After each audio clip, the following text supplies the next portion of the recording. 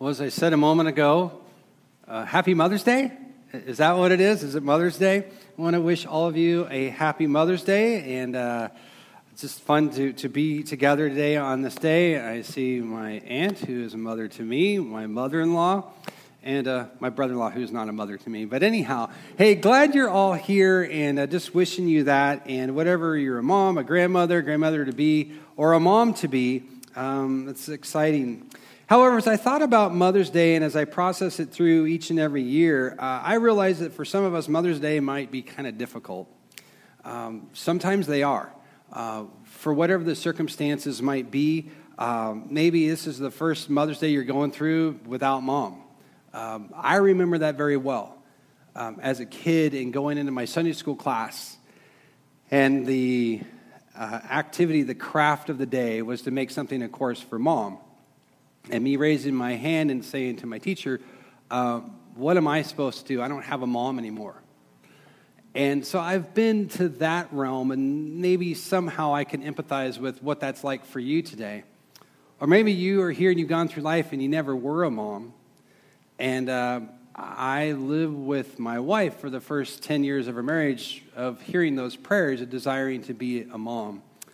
Or in the case of my aunt who never got to be a mom until I came at 14 to live with them after the Lord took my parents to be with them. So I just say Happy Mother's Day, yet with the understanding and recognition that maybe for some of us that there's some things that we have to process through. So whatever this day means for you, I believe we can all at least picture our mom or the person who, if you will, played the role of our mom in our lives. Or maybe you didn't grow up in the Christian home and some woman became that spiritual mom for you as time went on, and you think of that person, and that picture of that woman comes to your mind. As I think about Mother's Day, I think about a couple pictures that are settings, if you will. One is in church. I don't know quite what it is with churches, but it seems to me in every church I've been in, the piano is on the left-hand side for you, and the organ is on the right-hand side. I don't know if that's somewhere here in the Bible and I missed it, but I remember sitting down in front of that section over there because my mom was our pianist of our church. And I remember her playing, and I can see the back of her many times in my mind at a piano. And then coming to sit down, and I'd scooch up, and her lap was my pillow. I love that memory and that picture of church with my mom. I think also of my aunt, who I spent most of my time with growing up, and how she became the one who provided so much wisdom. And it wasn't just for me, but there were all kinds of people, particularly in our college years and the college ministry that we sponsored, of those coming for wisdom and direction, and just how she helped them through that in our home. So if you guessed on Mother's Day that somebody would be here giving a sermon on something to do with Mother's Day, you'd be correct. You would be right. But what you might not have guessed exactly was that the sermon title would be, God is Like a Mom.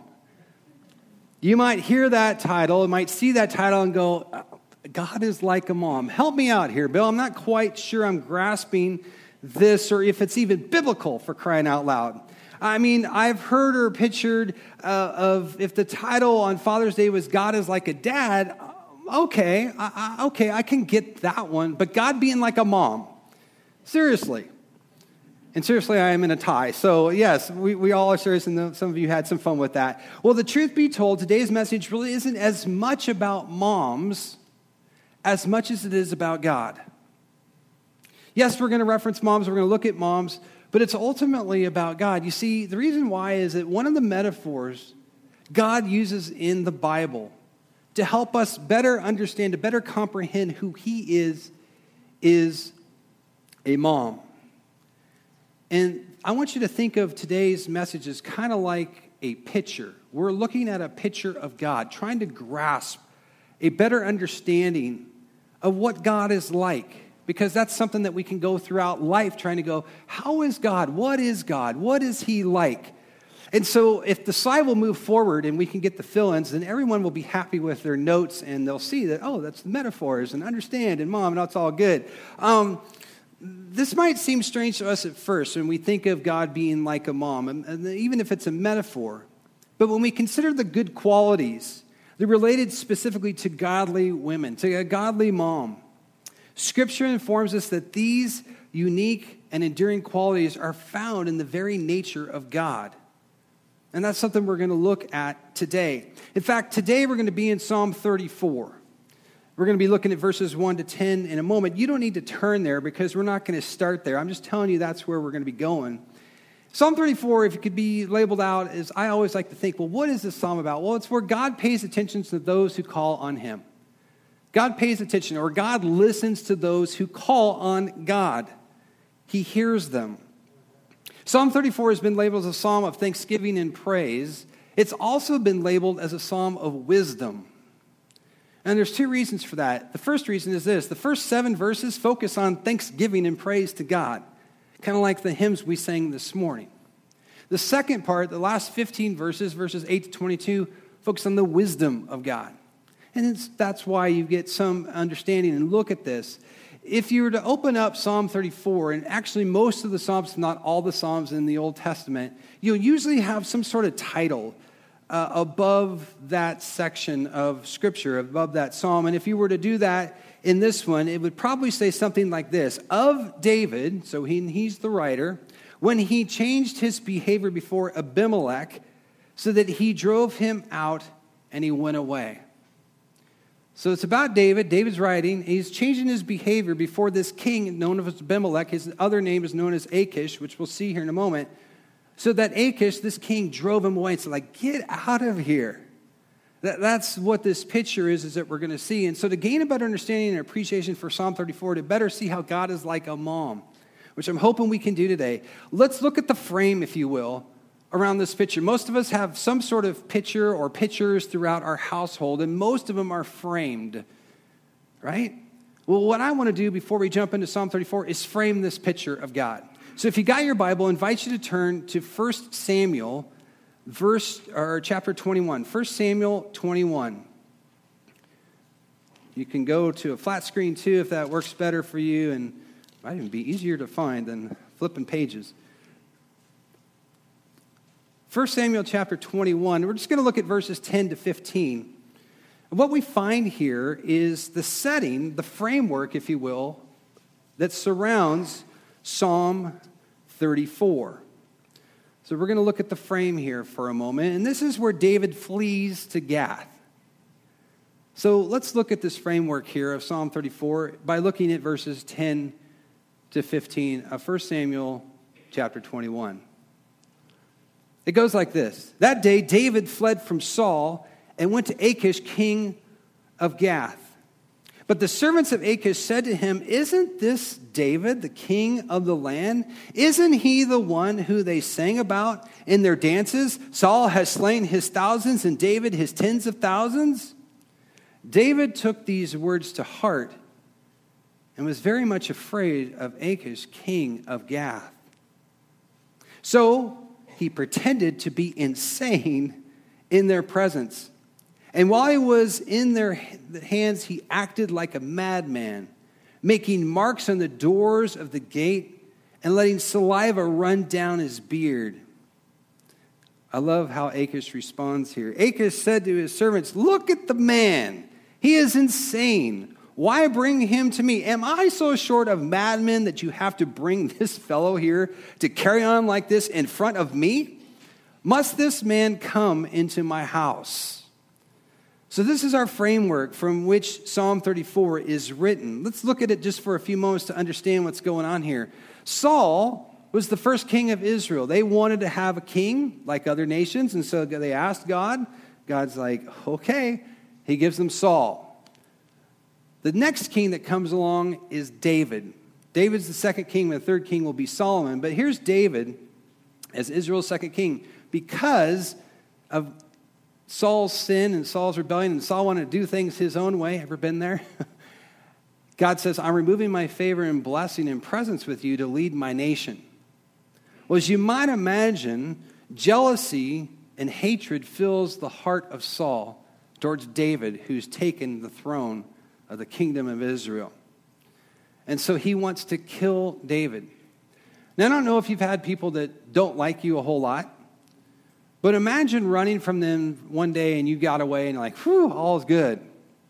Maybe back in school or something or whatever, I don't know.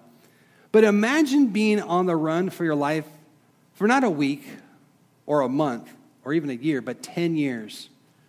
Scholars, when they look at this life of David, they go, man, for a decade? Can you imagine being on the run for your life for a decade?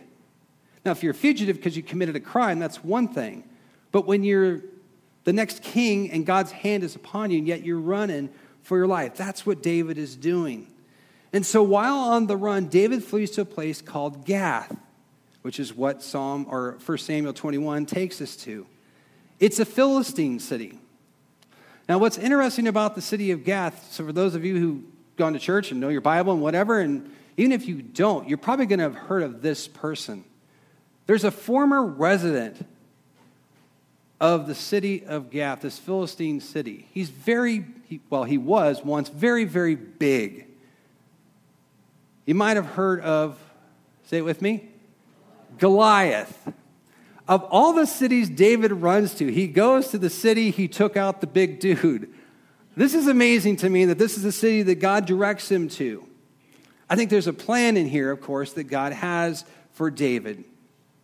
And so this is the former home of Goliath. As you look at these verses, just real quick, verses 10 and 11, while David is there, some servants of Achish recognize David. Even though he's trying to act insane, they recognize him. And verse 11 says that they, went to their playlist and started playing, Saul has slain his thousands and David his tens of thousands. So for those of us that are in the digital age, maybe this is on the playlist that David would like, oh yeah, go ahead and play that one. But I can guarantee you that Saul would have not had this on his playlist. He would have deleted this. He would have had thumbs down. He would not have liked this song, right? Of how that had been carried out for David. So what's David's response? David took these words to heart, not in a good way in this setting because of where he is and because of who's there. He took these words to heart, verse 12, very much afraid of Achish, king of Gath. He's afraid for fear of revenge for taking Goliath's life and all the ramifications that unfolded as a result of that benefit Israel and hurt the Philistines. So verse 13, David pretended to be insane in their presence. In other words, to remain undercover, to be stealth, so that they don't recognize who he really is, because there's this fear that he's got in his heart.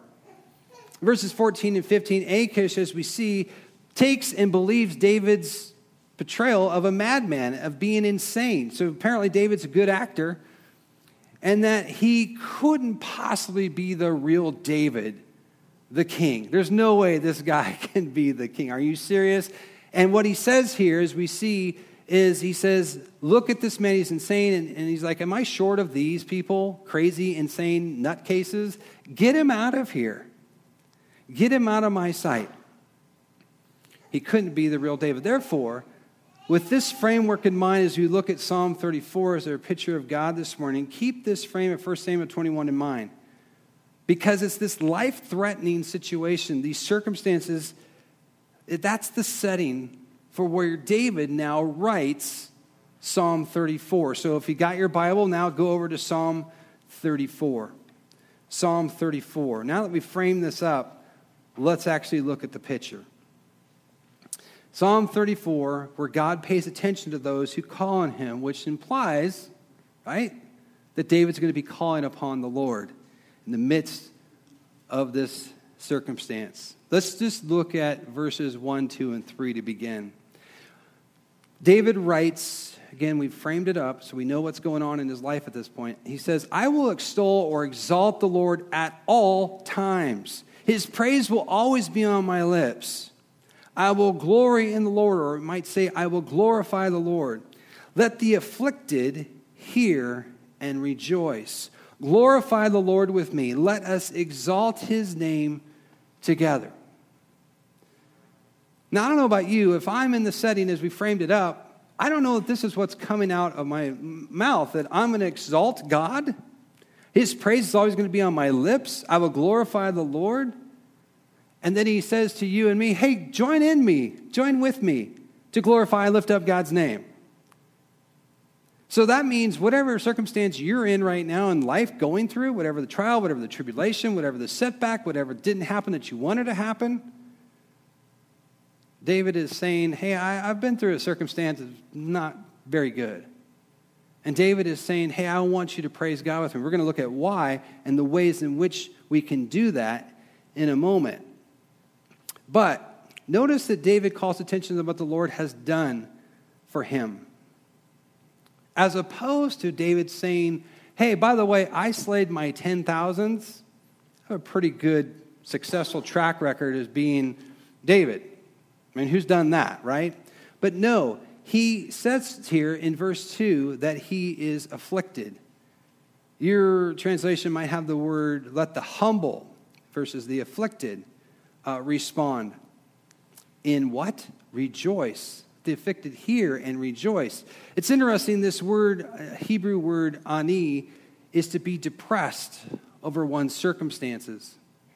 So what David is saying here is like, hey, I'm fighting some depression here in the midst of what I've got going through. But I'm going to get my eyes off my circumstances and situation here and all that could consume me, and I'm going to try and turn my attention back to God. Because I've seen his faithfulness as I look back on my life of how he's worked. And that's David, a man after God's own heart, as the Bible says. So even though David is facing death threats from Saul, which goes on for 10 years, he's facing affliction. He's facing depression. David still praises God. I'm amazed at this in some ways, in my own flesh maybe. Just to go, really, that's where you turn? That's how you go? How do you get to that point? How do you come to praise God in the midst of what you're going through? Well, David reminds us the praise of God is to be continual. That the praise of God is to be God-centered and overflow out of a grateful heart to the Lord. So as I said, I don't know exactly what the circumstances are for you today on this Mother's Day or this week that's ahead or how this month or year is going. But David reminds us there's reasons to praise God. In fact, I'm going to ask the question, why is David inviting us to join him in praising God? Because that's what it says in verse 3 of Psalm 34. Glorify the Lord with me. Don't let him just be alone. Let us exalt his name together, like Allegra was encouraging us to do. Why do we find ourselves in Psalm 34 on Mother's Day? This day. Well, I want to submit to you it's pretty simple. The reason David gives us for praising God are the same reasons we often give for praising our moms. The reasons David gives for praising God are the same reasons we often give for praising our mom. This is why we're here today. This is why we're in Psalm 34. This is why today's message is entitled, God is like a mom. We're getting a picture of what God is like. But how? How is God like a mom, and how can I respond in the same way similar to what David did? And why would I want to do that? How is God like a mom? Well, let me give you 3 ways. You can write these down. First way is this. God is like a mom in that God, gives us comfort. God gives us comfort. I would submit to you that David was looking for some. Look at verses 4 and 5 of Psalm 34. David writes, I sought the Lord, and he answered me. God delivered me from all my, what? My fears. Those who look to him are radiant. Their faces are never covered with shame. God is like a mom in that he gives us comfort. David knew from experience the importance of seeking the Lord. And he confirms that here in verse 4. He also knew from experience what fears are.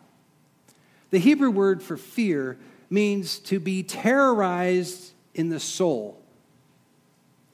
It means to be consumed by the mind.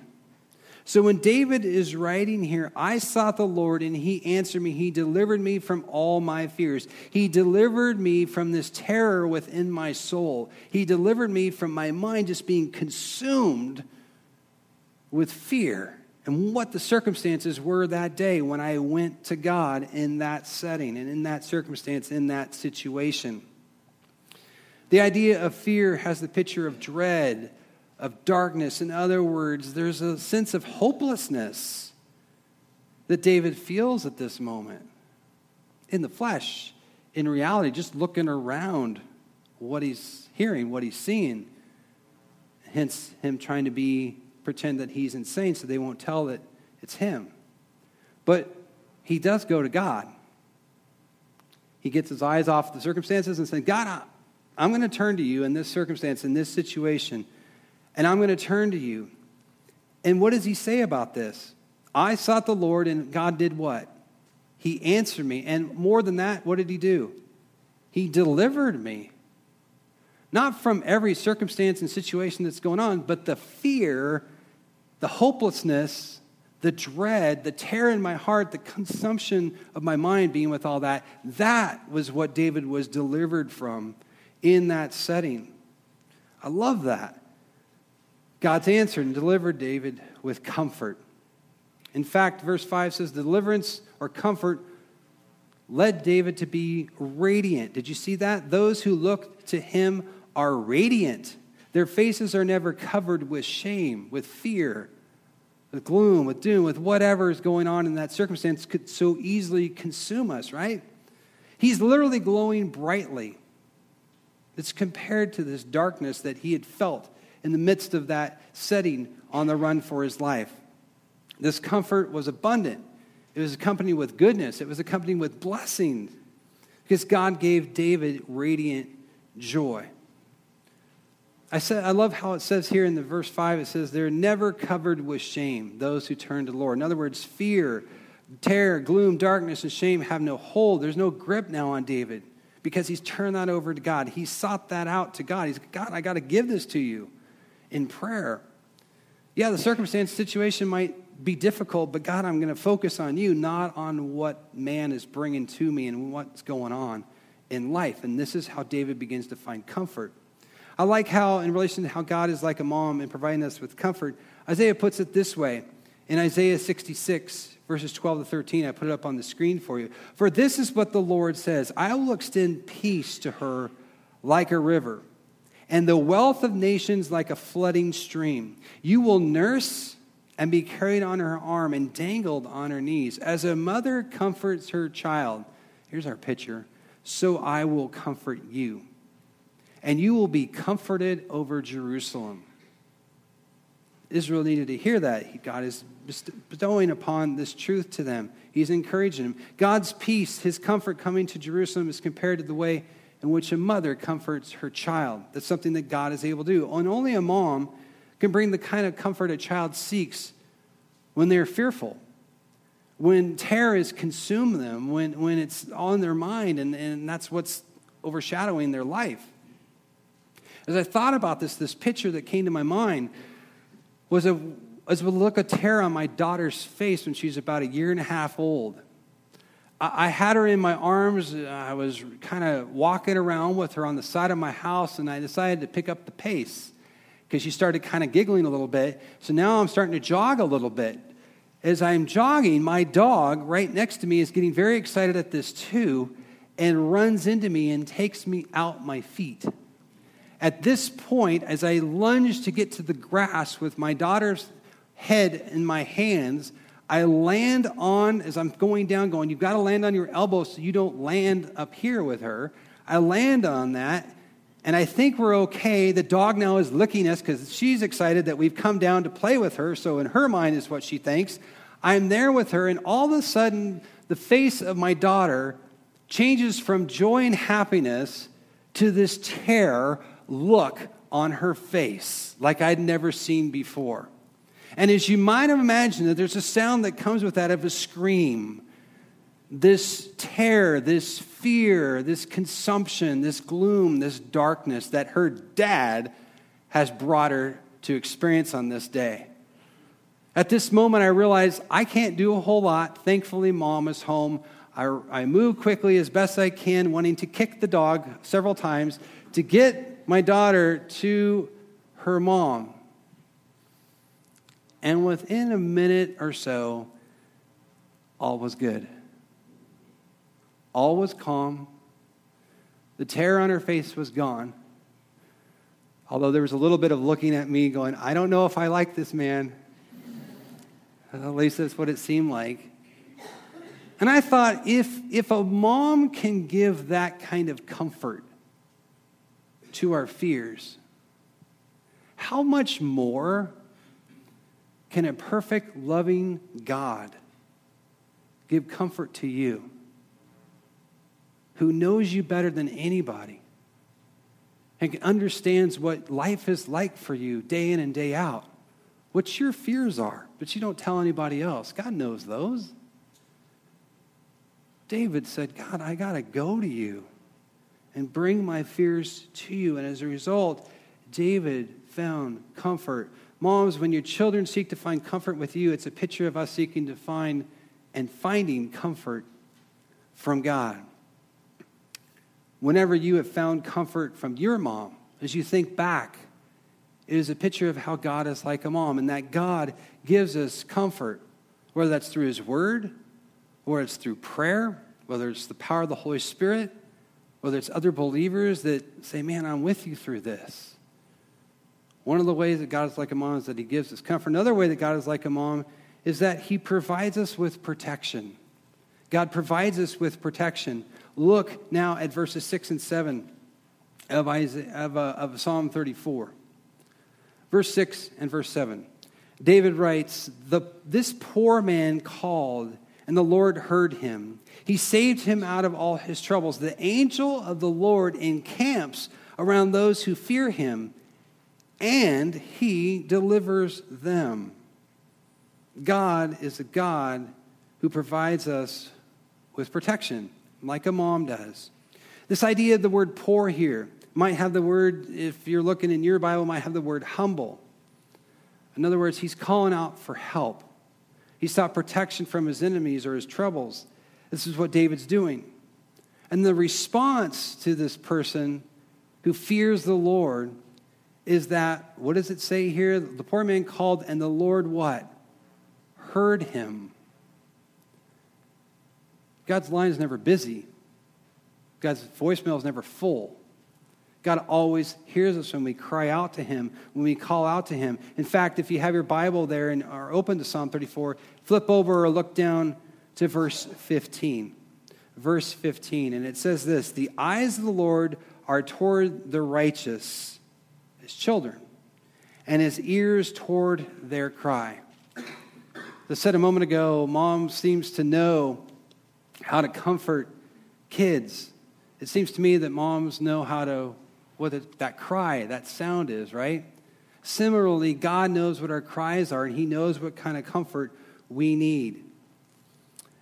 Verse 6, David saved out of his troubles, and I want to submit to you, we are too, and we trust God. That's what David is showing us here. And again, when we frame it around and see what the circumstances are, we begin to go, okay, that's a lot to go through in life and be relieved of. David illustrates this divine intervention also that's going on here with the reference to an angel being encamped. Look back at verse 7. It says, the angel of the Lord encamps or surrounds those who fear him, and he delivers them. This is how God works in our lives. This is how God desires to work. So David notes this, but in the end, David notes there's a premise for experiencing God's promise of protection. It's to those who fear God. What that means is those who have come into a right relationship with God, they recognize that they're not perfect. I don't know if you have a mom here that's ever told you that, but you're a perfect child most of the time, right? But maybe a couple times you blew it. Well, God says that, you know what, before him as being holy, we've fallen short. We've sinned, and when we turn those sins over to God and ask for forgiveness, the Bible tells us that God will come and dwell within us. Christ will come and dwell within us. And then we're able to be in a right relationship with God. That's the premise to the promise of being able to be relieved of those fears that David's speaking of here. And in relation to how God is like a mom providing us with protection, David put it this way in Psalm 5, 11 and 12. Again, I put it up on the screen for you. But let all who take refuge in you, Lord, be glad. Let them ever sing for joy. Spread your protection over them, that those who love your name may rejoice in you. For surely, O Lord, you bless the righteous. You surround them with your favor as with a shield. This picture of protection.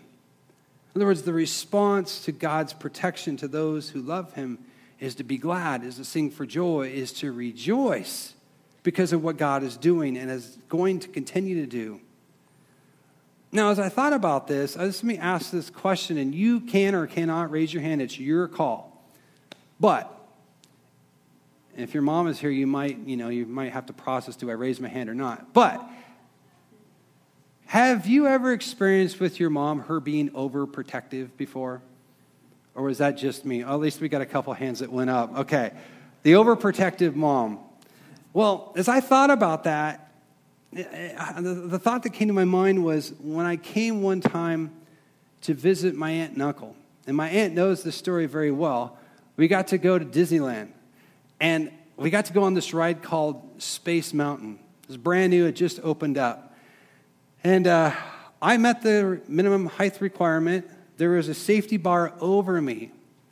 But my aunt believed that her talons, or rather nails, needed to come out at this point right here in this section of my leg as she's riding next to me.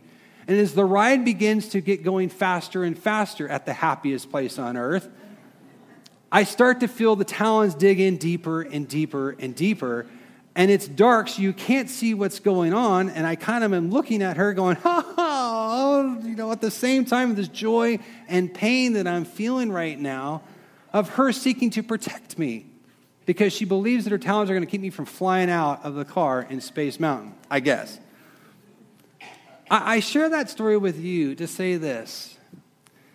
God is a God who knows the perfect amount of protection you need.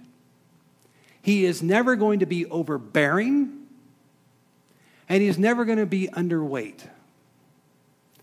We have a God who knows your circumstances and your situations. And when David wrote and said, I have all my fears dispersed, I have a God who protects me, it was perfect protection. Perfect protection. That's how God works. It's perfect. It's always the right amount. We can be glad. We can be sincere. We can rejoice over that as David is doing. So moms, when your children seek to find protection, it's a picture of us seeking to find protection from God. Whenever you found protection from your mom or the woman who played that mother figure in your life, it's a picture of how God is like a mom. God provides us with protection. It's always the perfect amount, which gives us reason to be glad, which gives us reason to rejoice, gives us reason to be glad. Last way that God is like a mom is that he meets all of our needs. God meets all of our needs. If you look now at verses 8, 9, and 10 of Psalm 34, this is the last of the verses in Psalm 34 we're going to look at. It says this, David writes, taste and see that the Lord is good. Blessed is the one who takes refuge in him. Fear the Lord, you his holy people, for those who fear him lack nothing. The lions may grow weak and hungry, but those who seek the Lord lack no good thing. God is like a mom in that he meets all of our needs. Verse 8, taste and see. It's the idea of try it. I think you'll like it. It's that idea here that David's putting out there, that God's goodness is unequaled and unparalleled when you turn to him and ask for him to meet and intercede for your needs. Verse 9 says, fear the Lord. It's the idea of a reverence, to be in awe, to be humbled. Why? Because you will lack nothing. Psalm 23:1 says, the Lord is my shepherd, I shall not what? Want. Why? Because those that are in a relationship with him realize that he meets all of our needs. They've seen that. They can testify to that. That's what David is doing here. In verse 10, David says, the lions may grow weak and hungry. It's a metaphor for the proud, the rich, those who go, I don't need God. I got life figured out. He's saying those who seek the Lord, in other words, in contrast to them, those lions, those rich, those people that are independent and say, I can do this all on my own, may grow weak and they may grow hungry. But those who seek the Lord lack no good thing. Reminds me of Jesus' Sermon on the Mount. When he said in Matthew 6:33, seek first the kingdom of God, and all these things, the stuff that you worry about and concern yourself about, will be provided and given unto you. In relation to how God is like a mom and providing us with our needs, Isaiah puts it this way in Isaiah 49, verses 15 and 16. Again, up on the screen for you here. Can a mother forget the baby at her breast and have no compassion on the child she has born? It's probably one of the best examples of a rhetorical question, right? Can a mother forget the baby at her breast and have no compassion on the child she has born? Though she may forget, I will not forget. See, I have engraved you on the palms of my hands. Your walls are ever before me. This has to be, as I said, one of the greatest rhetorical questions, this picture of what God is like. He's never going to forget you. He's never going to ignore you. But even if a mom did forget, God will not do that. And the reason is that you are engraved. It's as though there's, I don't know, a tattoo, so to speak. It's like he looks at you. You're there. There's a relationship that you have, and you are there in his focus there. As I thought about that and this idea of God meeting all of our needs, as a youth pastor for many years in ministry, I always thought it was interesting for me as the youth pastor, when we got to camp on that first night, first day, whatever it was, into day 2, I could always tell which kids packed their own bag and which kids their mom packed it for them. Because within a day or 2 or 3 or 4, it's the kid going, hey, I'm out of underwear, or I'm out of socks, or has anybody got a t-shirt? Or, they're asking for something. I'm out of shampoo or deodorant. They just forget certain stuff, and when you're a kid, you don't want them to forget deodorant, right?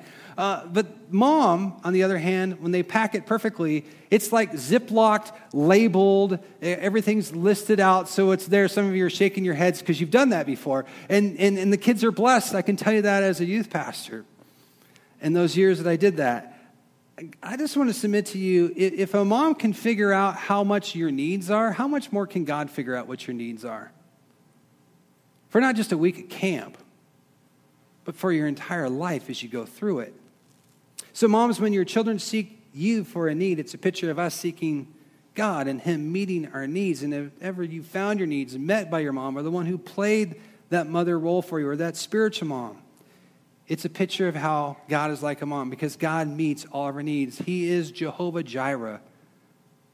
The Lord will provide. So let me close with this question. How do you picture God? How do you picture God today? The Bible tells us we can picture him like a mom in that he gives us comfort. He provides us with protection. And he meets all of our needs. As I conclude, a story that comes to my mind goes back a long time ago when I was a little kid. My mom was still living at the time, and I remember we had, in our yard, we had, I think, 2 plants of tulips. And I remember seeing that, and I remember thinking, you know what? It wasn't Mother's Day. I just saw them, and I thought, I'm going to cut all the tulips today for Mom. And for those of you who know about tulips and everything, you're going, oh, no. Well, that's about what my mom did, too. But she held back self-control, fruit of the Spirit, I guess, and kept a joy in the face of smile. She's smiling at me, and I think she said somewhere in the effect of it, please don't ever do that again, which I didn't. But I want to encourage you, as you're going to do today, you're going to, in some fashion or some way, give praise and thanks to your mom relationally, right? But I want to submit to you and challenge you that more than that, like all those tulips I grabbed for my mom that day out of my love for her, we should be giving all of our praise and all of our thanksgiving to God. I mean, who else gives you comfort like him? Who else can protect you like he can? And who else can meet all of your needs, whatever they are, wherever you go, each and every day? Grab them. Give them all to God.